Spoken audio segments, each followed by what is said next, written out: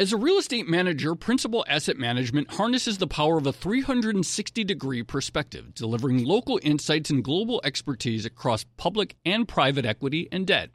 Their teams apply local insights and global perspectives to help identify the most compelling investing opportunities.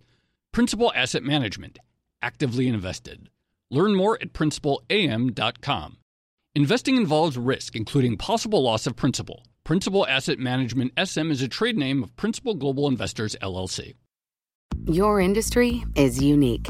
It faces its own challenges and risks that set it apart.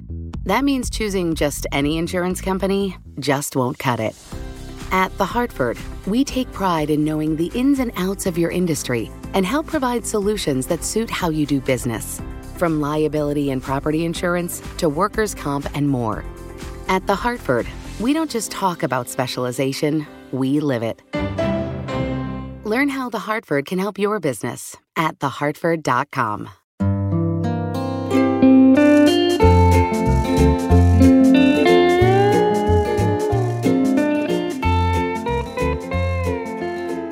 Hello and welcome to another episode of the Odd Lots podcast. I'm Tracy Alloway. And I'm Joe Weisenthal. So, Joe, I feel like we need to do an episode on European energy once a month now. There are so many developments happening so fast. German electricity prices, price caps in the UK, the French nuclear industry, and it all relates to geopolitics and inflation, how it fits with the ECB and everything. There really is it's really like a nonstop story that we have to be covering more or less all the time. Yeah, and I feel like we had some interesting conversations on this topic earlier in the year, definitely throughout the summer and even way back into the spring. And the difference now is that we really are starting to see governments take some steps to try to limit the impact of the energy crisis. Right. But here's the thing that I don't really get. Sure, the government can, cap prices theoretically, or they could provide subsidies to homeowners theoretically, et cetera. But nothing actually provides more molecules. There's nothing that's on the government's balance sheet that it could be done to actually, in my mind, get at the core issue, which is a shortage of natural gas molecules or oil, et cetera. And so the question of how Europe gets through the winter, how much of a recession will be, how it's going to ration energy, et cetera, is still, to my mind, a huge question mark. And I think a lot might even depend on the weather. Yep. That's exactly right. And there is so much to discuss on this topic, but I am happy to say that we really do have the perfect guest for today. We are going to be speaking with the commodities trader Pierre Andirand about this topic. We spoke to him, I think it was back in March or April of this year when a lot of these energy concerns were just kicking off. And we're going to catch up with him and see what he's thinking about the market now. Can't wait. Pierre, thank you so much for coming back on Odd Lots. My pleasure. Hi, Tracy. Hi, Joe. Good to speak with you again. Pierre, maybe just to begin with, we've spoken to some of our colleagues, some people in the energy market recently, back in August, just about how dire the situation in Europe could get this winter. At least one of them was pretty pessimistic about the outlook. But you had a Twitter thread recently where you were suggesting that maybe things aren't that bad. Maybe there are steps that society as a whole could be taking to try to offset some of these commodities pressures. What do you think Europe can do here? Yes, I think than we think we have. We've been used to living in a very abundant world, and now we have to switch into a war paradigm. And once we understand that, I don't think the steps we have to make are too difficult. But first, plan, number one, for no Russian gas, pretty much ever, at least for the foreseeable future. Once politicians understand that we have to plan for no Russian gas, then it is much easier than, assuming that it will come and then it doesn't come. So far, there have been a lot of steps have been taken. So first, at the moment, Russian gas exports to Europe have gone down by 75%. And I think they will go down. For me, I think we have to assume that we will not get from now on pretty much from next week onwards, and think about how we can live without Russian gas altogether. So the good news is that Europe has been able to import a lot more LNG, so liquid natural gas, than expected this year.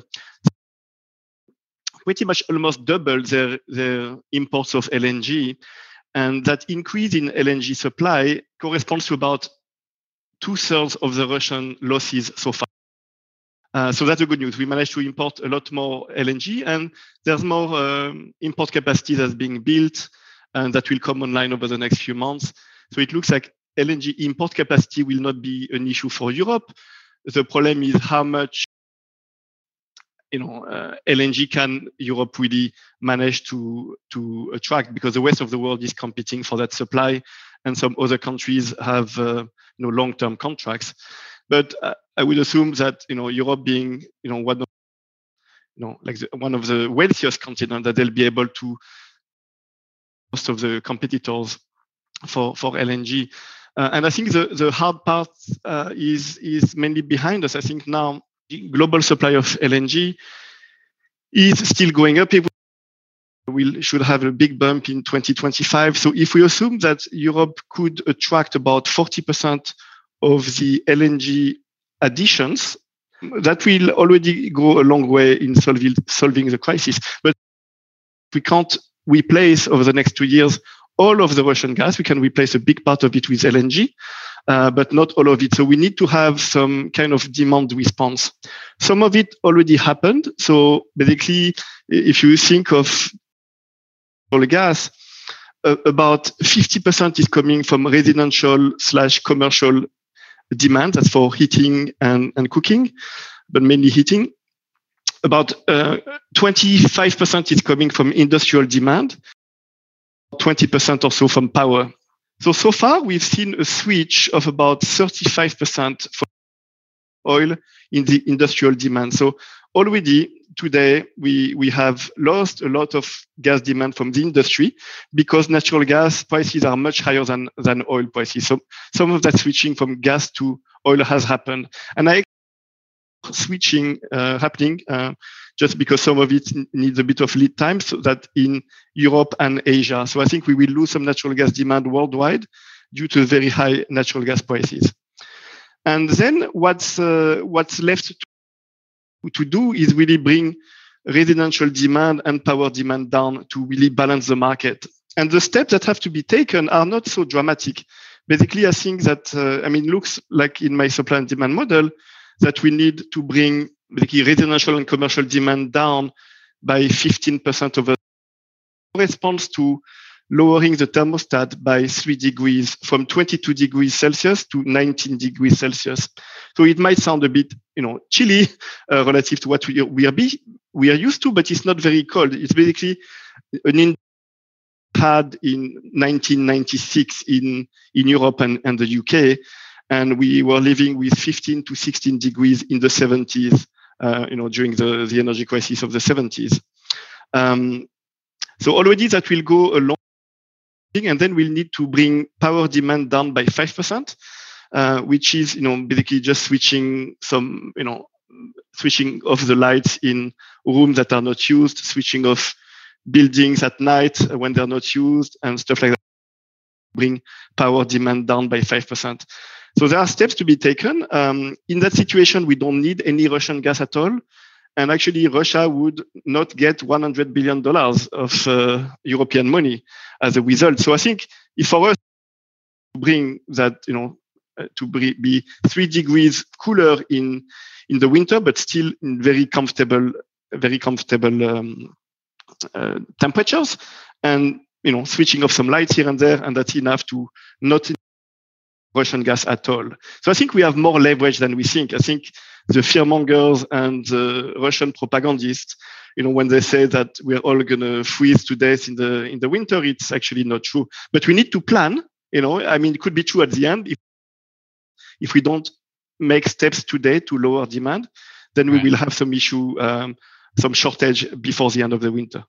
I keep having to remind myself 3 degrees doesn't sound like that much, but, for listeners, bear in mind, that Celsius and Fahrenheit is something. But it is interesting, too, that as you point out, and you said it on Twitter, that actually was more the average in the 90s. So it's not a huge backstop. Just on the question of getting adequate LNG imports, how much of it is it about essentially outbidding the rest of the world versus expanding the physical infrastructure to take in that LNG? Is there an acceleration of LNG import terminal construction that will start to move the dial in the medium or short term? Yeah, there are some. So I'm not worried about the import capacity of Europe because we already have some floating platform that can import LNG that are coming online in the next few months. And already today, like the LNG imports represent 71% of the import capacity of Europe, but we need a bit more import in the north of Europe, and that will happen over the next few months. So it doesn't look like, the import capacity is a constraint in Europe. So what we need is that we need the global supply of LNG to go up. So in terms to give you some numbers, global supply of LNG is about 550 BCM, so that's billion cubic meters. And it's growing for the next few years at around 15 BCM per year for the next 2 years, and then it goes to 60 or so, 60 BCM per year. And so if we assume, so basically with the current volume that Europe is importing, it will just need to import about 40% of the additions on top of what they import today to balance the market, as far as for the next 2 years, we accept slightly cooler temperatures in the winter.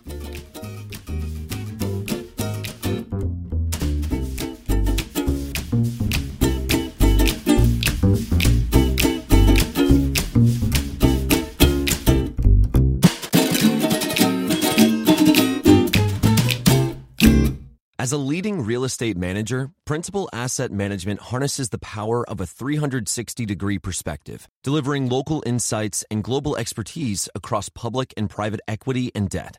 Our experienced teams are uniquely positioned to uncover compelling opportunities in today's market, giving our clients an exclusive advantage. Principal Asset Management actively invested. Learn more at principalam.com. Investing involves risk, including possible loss of principal. Principal Asset Management SM is a trade name of Principal Global Investors, LLC. Your industry is unique. It faces its own challenges and risks that set it apart. That means choosing just any insurance company just won't cut it.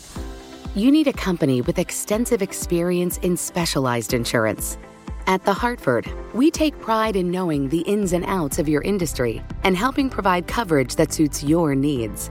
The Hartford offers insurance solutions that help mid to large-sized businesses like yours effectively manage risk, from liability and property insurance to workers' comp and more. With extensive experience in underwriting, risk engineering services, and claims, The Hartford goes beyond the expected to deliver innovative, customizable solutions and service that your industry, that your business demands. At The Hartford, we don't just talk about specialization, we live it. Learn how The Hartford can help your business at thehartford.com. So you mentioned this idea of Europe, giving $100 billion of money to Russia for its commodities exports. And one thing that you wrote after we last spoke in March was about how price caps on Russian oil could work and add pressure to the Russian economy. And you kind of focused on a problem in the current situation, which is that Russia is exporting less oil and gas, but it's selling that oil and gas at higher prices. So it's still getting a substantial amount of money from those exports. And fast forward to this month, we have the G7 endorsing that price cap on Russian oil. I should say we're recording this on September 21st, which is the week of the UN General Assembly. So there might be some news on this. But talk to us about what you would like to see from the G7 in order to make these price caps work, because it does seem like it's kind of a delicate balancing act, and presumably the West wants to pressure the Russian economy without sending commodities prices way higher. Yeah, so I think it's possible to enforce, but you need, and I think a lot, all the consumers have an incentive in playing game and, buying oil cheaper than what they've done, in the past. So I think the key is to find a cap price that is lower than current prices, obviously, and lower than where China and India are buying it. And I think somehow they will be game, at least unofficially, to do that. But then it's a question of how they will want to enforce it, right? It's there will always be some cheating, but I think on a large part it's possible to enforce as far as because it's a large flow. Basically, if you have to replace all the oil exports to Europe and move them to India and China, you need a lot more ships. So basically, you have some constraints in terms of shipping, and a lot of those ships are Greek. So I think there will be some, the devil will be in the detail. I think it's possible, but hopefully they're speaking with enough people to understand what has to be done to really minimize the cheating, so that we can really put a dent on Russian revenues. Can we just go back a little bit to the rationing? And some of the rationing seems straightforward in Europe. It's like, okay, turn down the thermostats in the winter, turn off lights in rooms when you're not in them. But in terms of like industrial demand, that seems like, it almost seems like a guarantee that there is a deep recession coming to Europe if factories just can't afford to operate profitably at current prices. How much demand destruction, like what's that going to do to Europe's industrial sector, and how much of a bite will that take out? How much will just sort of like factory shutdowns essentially contribute to getting demand to the necessary levels? So basically, there are some industries that use natural gas as a feedstock. So not only for power generation, but as a feedstock. So some examples would be chemical manufacturing, would be glass making. Some would be petrochemical, the petrochemical industry. So for some processes, you need natural gas as a feedstock, and you cannot change it, right? But some of them you can. So for example, for the petchem industry, you can use naphtha instead of natural gas. So you can have some switching from natural gas to oil. Also, in terms of natural gas demand for the industry, a lot of it is also to generate their own power. And for that, they can actually use oil instead of natural gas. So you can have quite a lot of switching in the industry. And already today, we're seeing a switching of 35% from natural gas to oil. So that's the good news. In the industry that have to take natural gas, well, I guess we'll have to think of which ones are strategic and which ones are not. And the strategic industries will have to be helped by the government to be able to afford, gas and power prices until the matter resolve. And it will, over the next 2 to 3 years, it will be resolved through more LNG. And as far as there's enough incentive for consumers to reduce their unnecessary consumption of energy. I know this is a slight turn or detour, but can you give us a little perspective, just from your perspective? What's going on with French nuclear?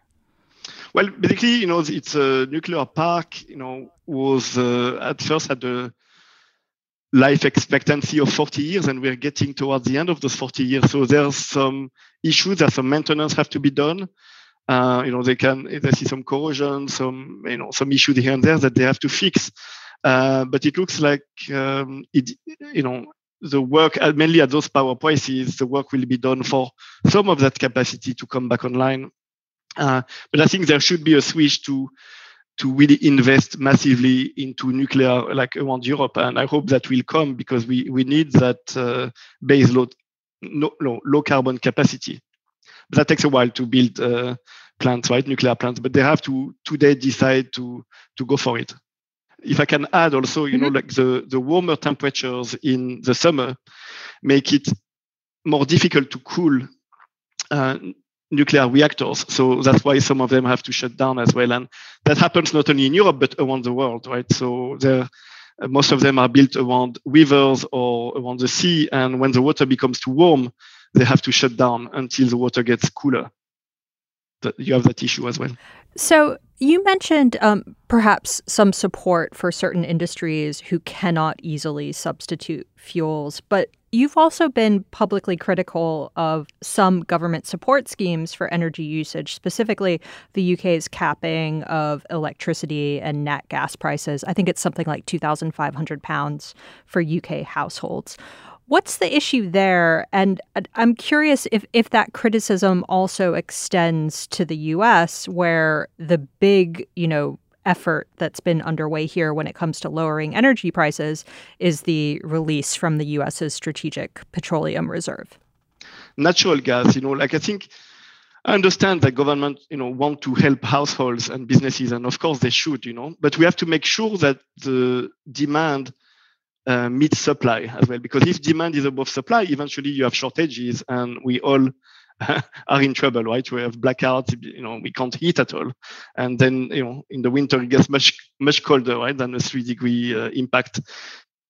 So the key is to do, I think, if you look at the UK prices are a lot more expensive than most European prices. So, for example, in France, electricity and gas prices are only up 4% relative to last year, and next year they'll be up 15%, which is way below commercial, like wholesale levels. In the UK, they followed, at least they doubled, over the year. So you should have some kind of price response already, because it's a lot more expensive than last year and more expensive than in Europe. But I think that the government should do more. You can't just when I hear Liz Truss saying, well, we don't want to tell you to use less energy. Well, actually, you do. Energy you can't print energy, right? You can import some of it, but you have limits to how much you can import. You can only import what's available around the world. And if you overbid if you try to buy, the one extra cargo that another country needs desperately, then you bring prices up a lot, and then the government will have to pay the bill, which is at the end of the day the taxpayer, right?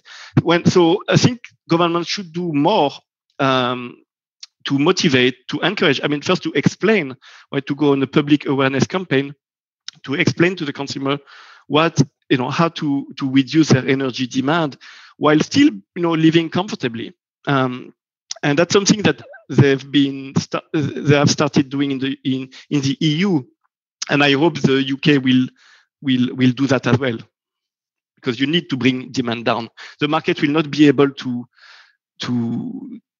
be in balance if you don't let consumer prices go up and your supply is going down. Then how can you meet? You can't import enough LNG to really. You can't replace natural gas with all the LNG.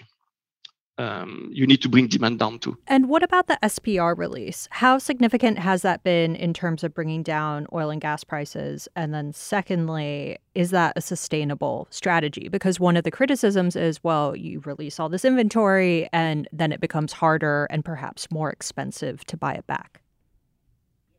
Yes, I mean, so for this year, right, we still have the Russian invasion of Ukraine, but so far we have not lost any Russian oil, or very little, basically, maybe maximum 500,000 barrels a day, which is a lot less than what we expected earlier in the year.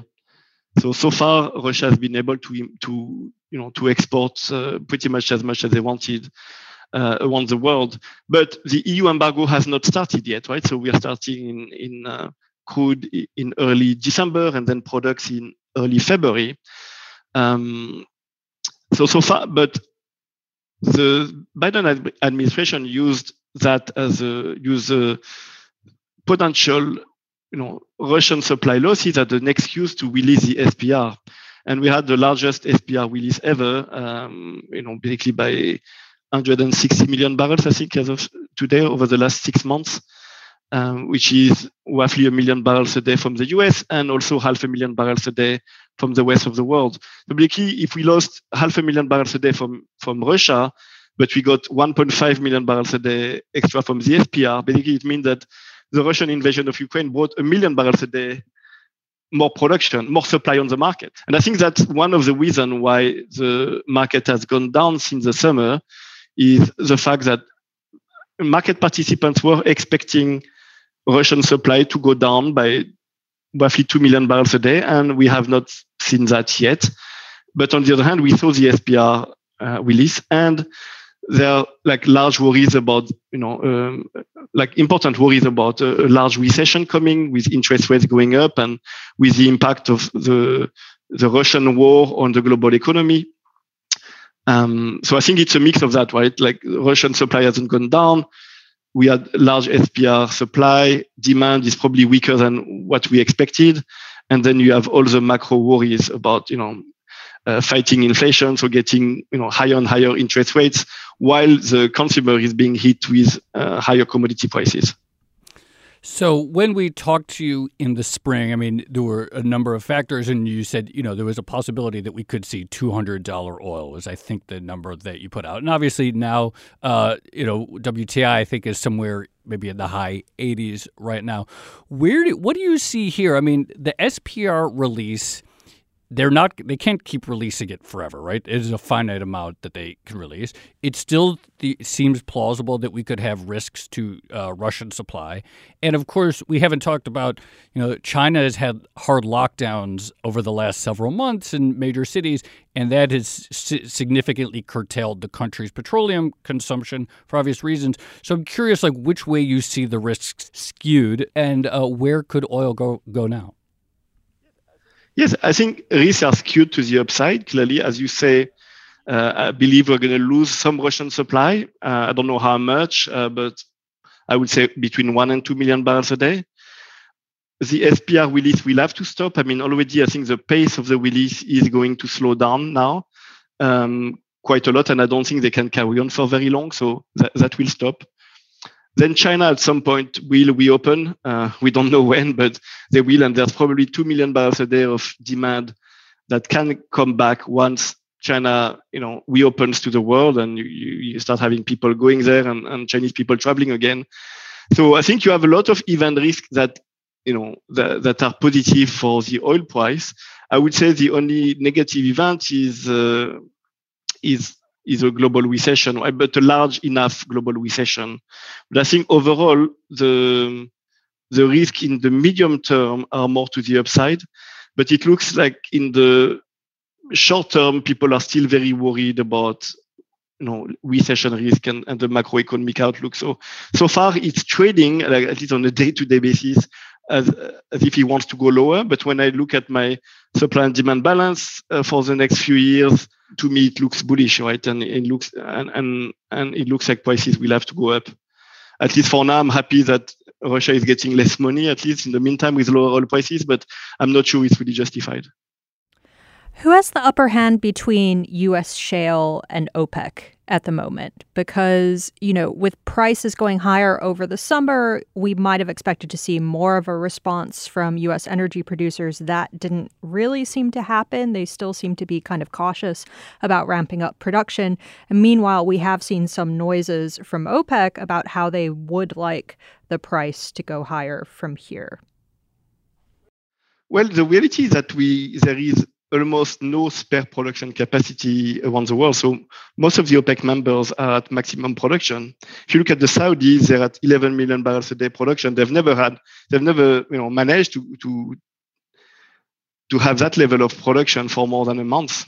So now we're expecting them to be at that level for years. US shale, it looks like, US production is still growing, but I think a lot less than in the past. So instead of growing like 1 to 1.5 million barrels a day, I think they will grow around 500,000 barrels a day over the next couple of years. So it's still a bullish outlook overall, but then it depends if we have a total demand collapse due to a large financial crisis. That's a big question mark. Something that you brought up on our last conversation that I haven't heard many people talk about, and I was sort of kicking myself for not having followed up on it. But, we talk about the economics of U.S. shale producers and is the price signal strong enough for them to invest? But something you said that I haven't heard many other people talk about is available wells. And is the oil there at the same level that it used to be? And have we sort of picked the low-hanging fruit? How much is that, in your view, an impediment? And what do you see specifically on the sort of just like available supply part that may be contributing to a sort of less than stellar supply response by domestic producers? Yeah, I think it's a mix of, the low-hanging fruit having been taken already. So they go into less, prolific parts of the basin. And also like supply issues, supply like production part issues that they can't get from all the elements they need and all the fracking crews to be able to grow production fast enough. So I think it's a mix of those two, but I would say it's more a question. There's also the pressure from shareholders to not grow production too fast. Decline rate operations, the decline rates for shale are like 80% the first year, so they need to really keep on drilling to keep production still or to make it go up. As soon as they reduce the drilling, production can go down pretty fast. So just on incentives for oil production, one thing that we have heard is, the futures curve still isn't in the right sort of shape to incentivize future production. So I'm wondering, A, how much you place on that argument, and then B, you tweeted recently, and this is something that we've heard from previous guests too, this idea that the oil futures market is, I think you said, completely broken. And the fact that you could see a really volatile spot price, big moves for no reason or on very little news. How much economic information is currently embedded in the price? I think you're right. I mean, like there are some days where I think the day I tweeted that the markets were completely broken is a day where we went down $10 a barrel from like 95 to like from 105 to $95 in less than 24 hours, and there was no headlines. And somebody comes and like he'd bid for like 24 hours and bring it down $10. And then we have so many days nowadays it's normal to go down $5 for no reason and then back up $3, and the volumes are much lower than in the past. The open interest has gone down a lot. Also in terms of positions, if you look at the commitment of traders, so data coming from the CFTC, and you look at non-commercial positions, it went from 1.4 billion barrels in 2018 to 300 million today. So there's a lot less people being long oil in general. And then if you look at the funds that are a bit more active and look at their P&L day to day, they will adjust their positions in line with the volatility. So if a market is twice as volatile, they're going to have half of the position in barrels than they used to have. And so that leads to a bit of a snowball effect, right? You have less liquidity, less positioning, but then every day you have still people trying to do something, and you have some hedging that has to go through, which is the same type of volumes than in the past, but in a market that is a lot less liquid, and then it moves prices a lot. So I've been like very surprised by the price action over the last few months, and worried about what the price means. If you can go down from 100 to 90 in one day for no reason, why not go down to $50 in a day for no reason? It's if nobody is willing to come and think it's cheap and to buy it, nobody has any risk appetite anymore, then the price doesn't mean anything. And I'm afraid that all that volatility for any producer that's another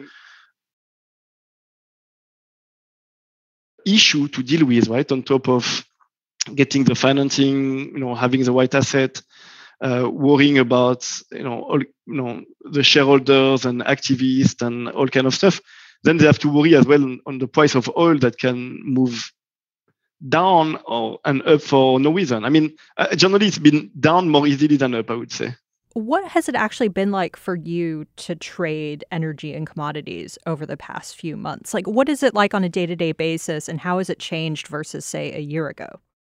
Well, we've had like a structural bullish position on energy, and that worked well in the first half of the year. And then we gave back some gains over the last few months. So basically, when it happened, we just reduced positions because, I accept that I don't understand really what's going on in the market. I might disagree, but I don't understand. So I don't want to be too stubborn, and I want to reduce my positions to focus on survival. So for me, it's a period of time where I focus on survival. I'm like, okay, well, I don't really get it. I don't really agree with it, but it is what it is. I have to accept it. Let's reduce positions because I don't want to, lose a lot more money than what we gave back over the last few months already.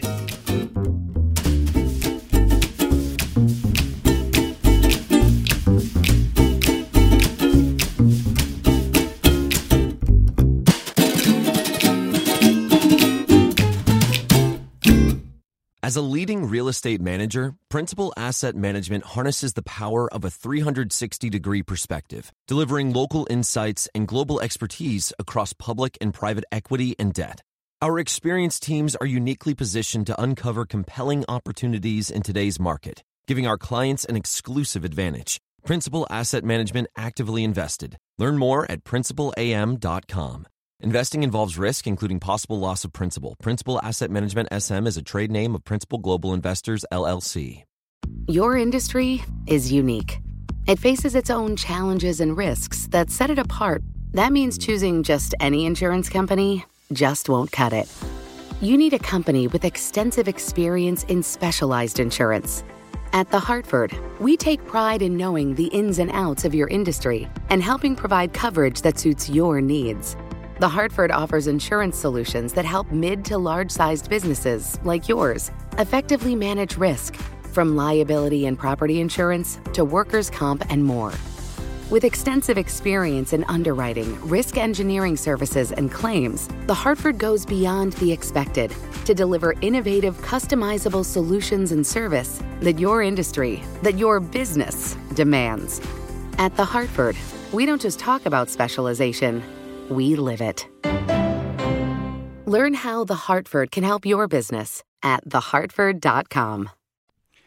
I actually have another natural gas question. And, I'm just thinking like very long term, like, okay, we've been talking about this winter and how Europe will scrape by, but it's not often that we see a continent completely re-architecting essentially how it gets energy. And so, of course, the pipelines from Russia to continental Western Europe were huge, or continental Europe. And now it looks like in the sort of aftermath or the sort of ongoing however long this goes, that there's going to be this huge shift towards demand towards U.S. Natural gas. And you mentioned that, okay, maybe Europe itself is not particularly limited by import capacity, but we know that the U.S. is limited by export capacity and that domestic producers could sell all they wanted if there was if we had like more export terminals.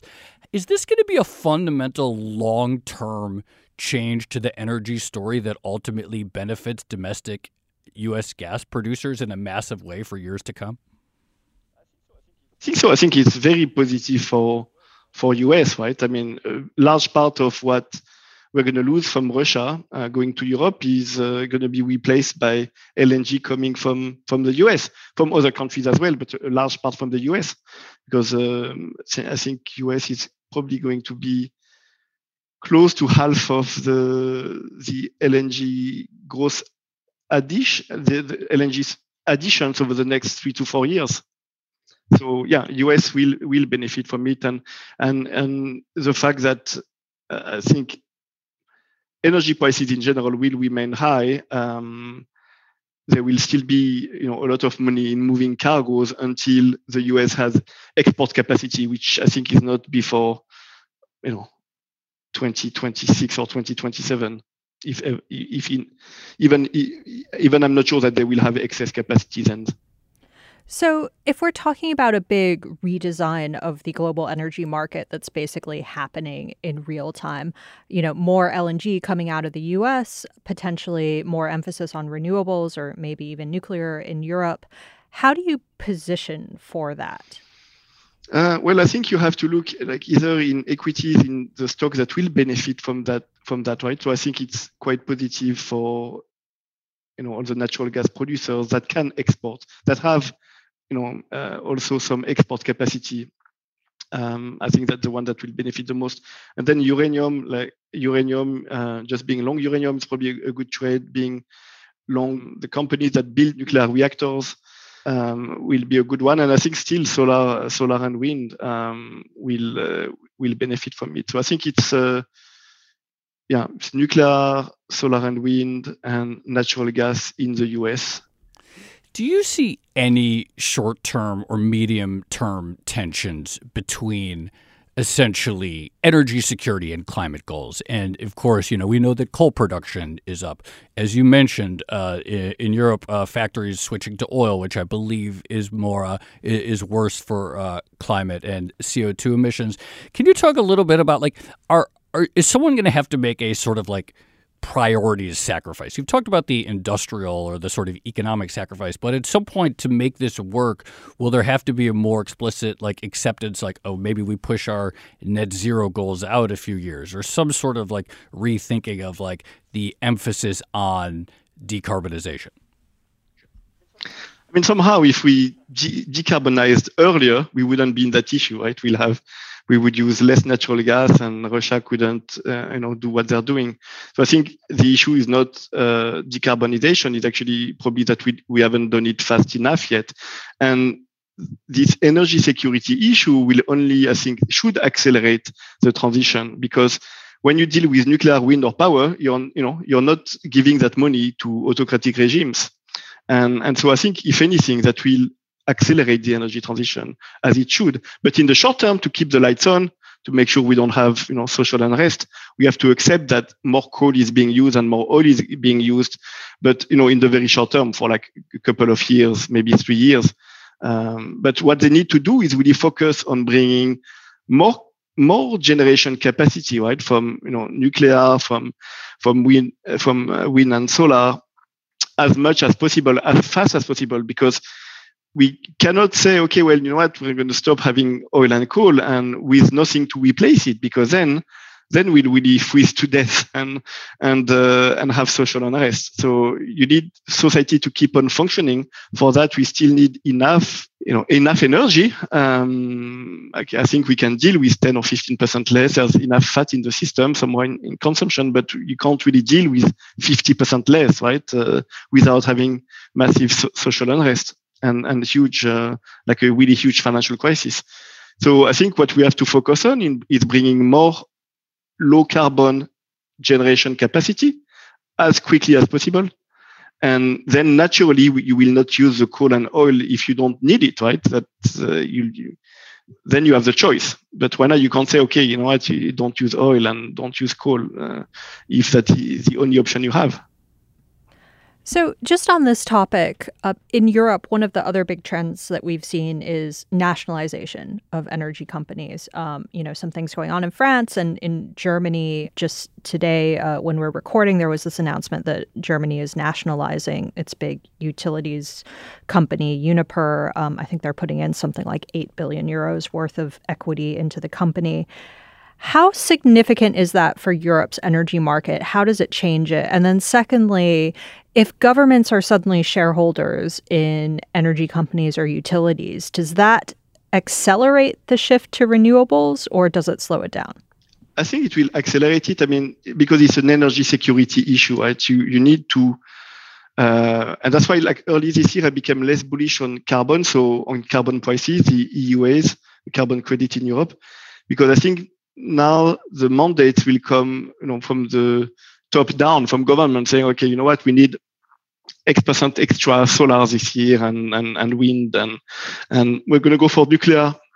At some point, we're going to have those headlines, and governments will have to look at the long term and go quicker, because we cannot stay dependent on autocratic regimes for too long. We know what that money can be used for.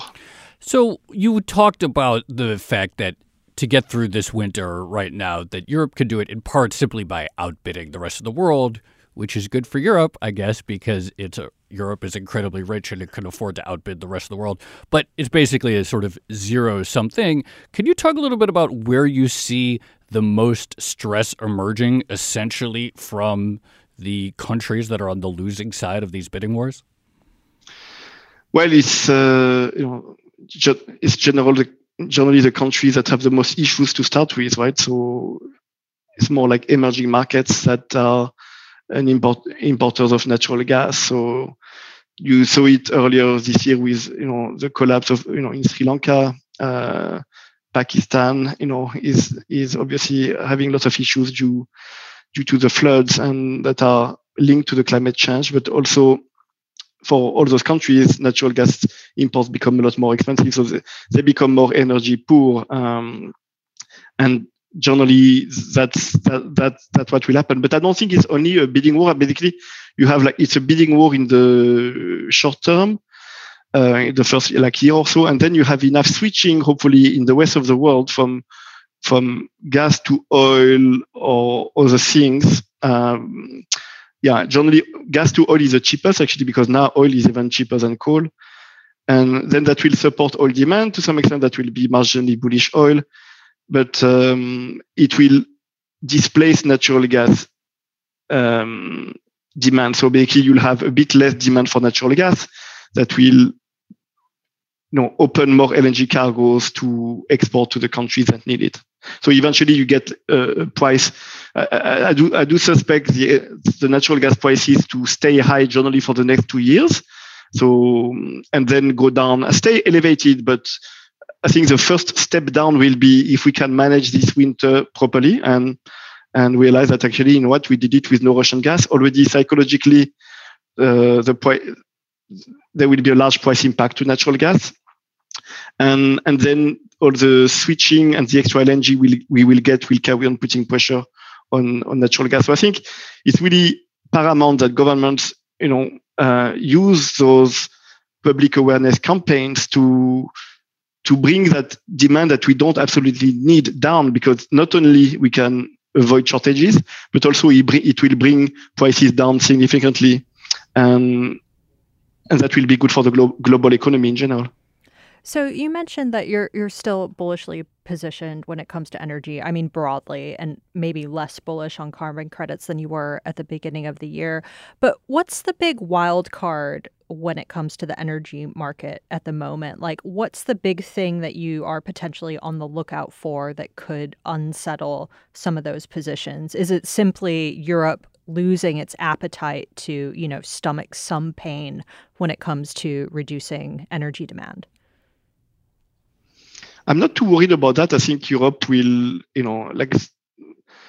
more aggressive Russia becomes, the easier it is to accept some pain on our side. And because we, all psychologically, we understand it's a war paradigm and we need to take a hit as well. So I'm not too worried about that. So I would say there's two conflicting forces. One is how much oil we will lose from Russia, because we will lose some. And once the price cap goes through, we'll have to see how Putin reacts to it, if he cuts production, and if yes, how much. So we'll have to understand how much oil we will lose from Russia. And the second is, the global economy in general, right? If you look at the impact of higher interest rates around the world for the consumer and businesses and countries, we don't know yet what impact it will have for interest rates to have gone up so much over the last few months. For now, these things, it's like pain that add up, and eventually we have some kind of issue. So I think the mix of much higher interest rates and still high energy prices and the worries about the war and all that, makes people want to spend less. That could also have a negative impact on demand and eventually on prices. So I think these are, it's not that easy to forecast, because on one hand, you're going to lose some supply. On the other hand, we're going to lose some demand. So yeah, it's not an easy call. I think overall, with time, it should go up.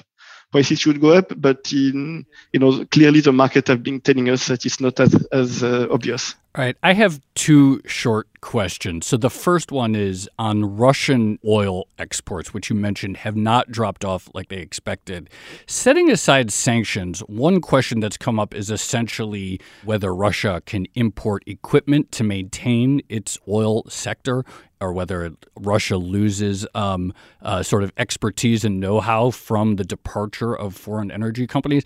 Is that still a risk out there for Russian supply, setting aside the politics and price caps, that the quality of the Russian oil infrastructure degrades?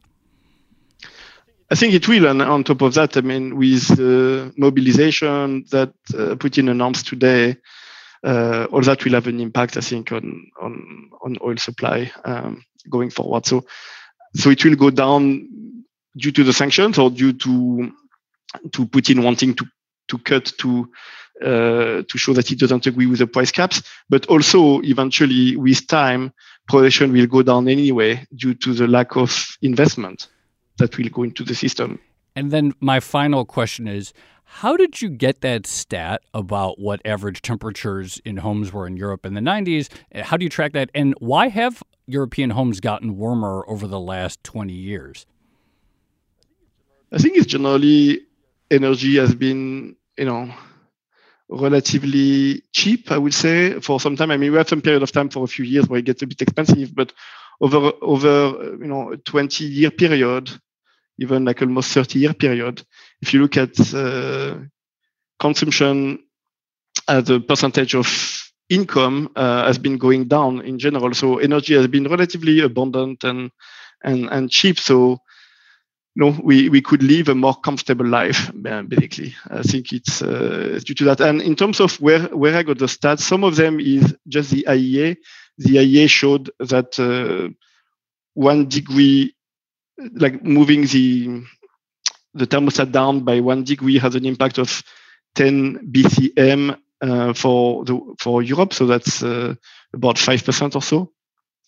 And so basically, you just think it's kind of linear. It says 3 degrees will be around 15%. And then about knowing what the temperatures were in the past, it was actually in some medical journal. Actually, it was the Indoor Built Environment. That's a magazine, and that's a study that was made in 2014, basically to look at the impact of winter indoor domestic temperatures on health in general. I love that you're looking at those sources for these stats. All right, so a slightly cooler winter or colder winter in Europe, but hopefully not a frozen one. Pierre Ondurand from Ondurand Capital, thank you so much. Appreciate you coming on. Thanks very much.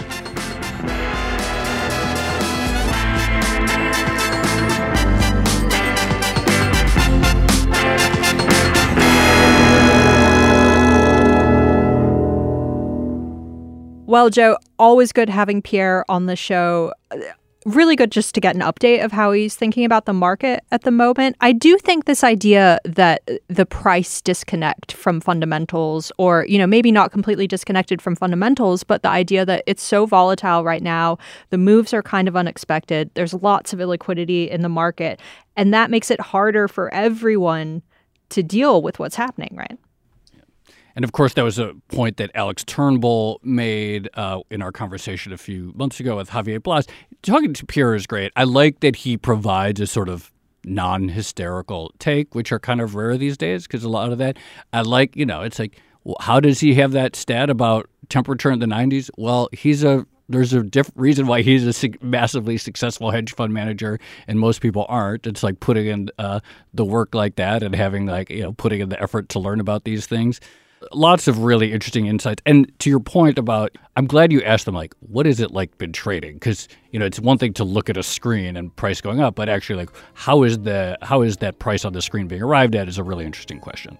Right. Or just get it directionally right, but then how do you actually execute on that idea? So energy markets are tight, but how do you actually put that into practice? And are the prices that are flashing up on your screen actually reflecting what you think is going on in the market? Shall we leave it there? Let's leave it there. Okay. This has been another episode of the Odd Lots podcast. I'm Tracy Alloway. You can follow me on Twitter at Tracy Alloway. And I'm Joe Weisenthal. You can follow me on Twitter at The Stalwart. Follow our guest, Pierre Ondurand, at Ondurand Pierre. Follow our producer, Carmen Rodriguez, at Carmen Arman. And check out all of our podcasts at Bloomberg under the handle @podcasts. Thanks for listening.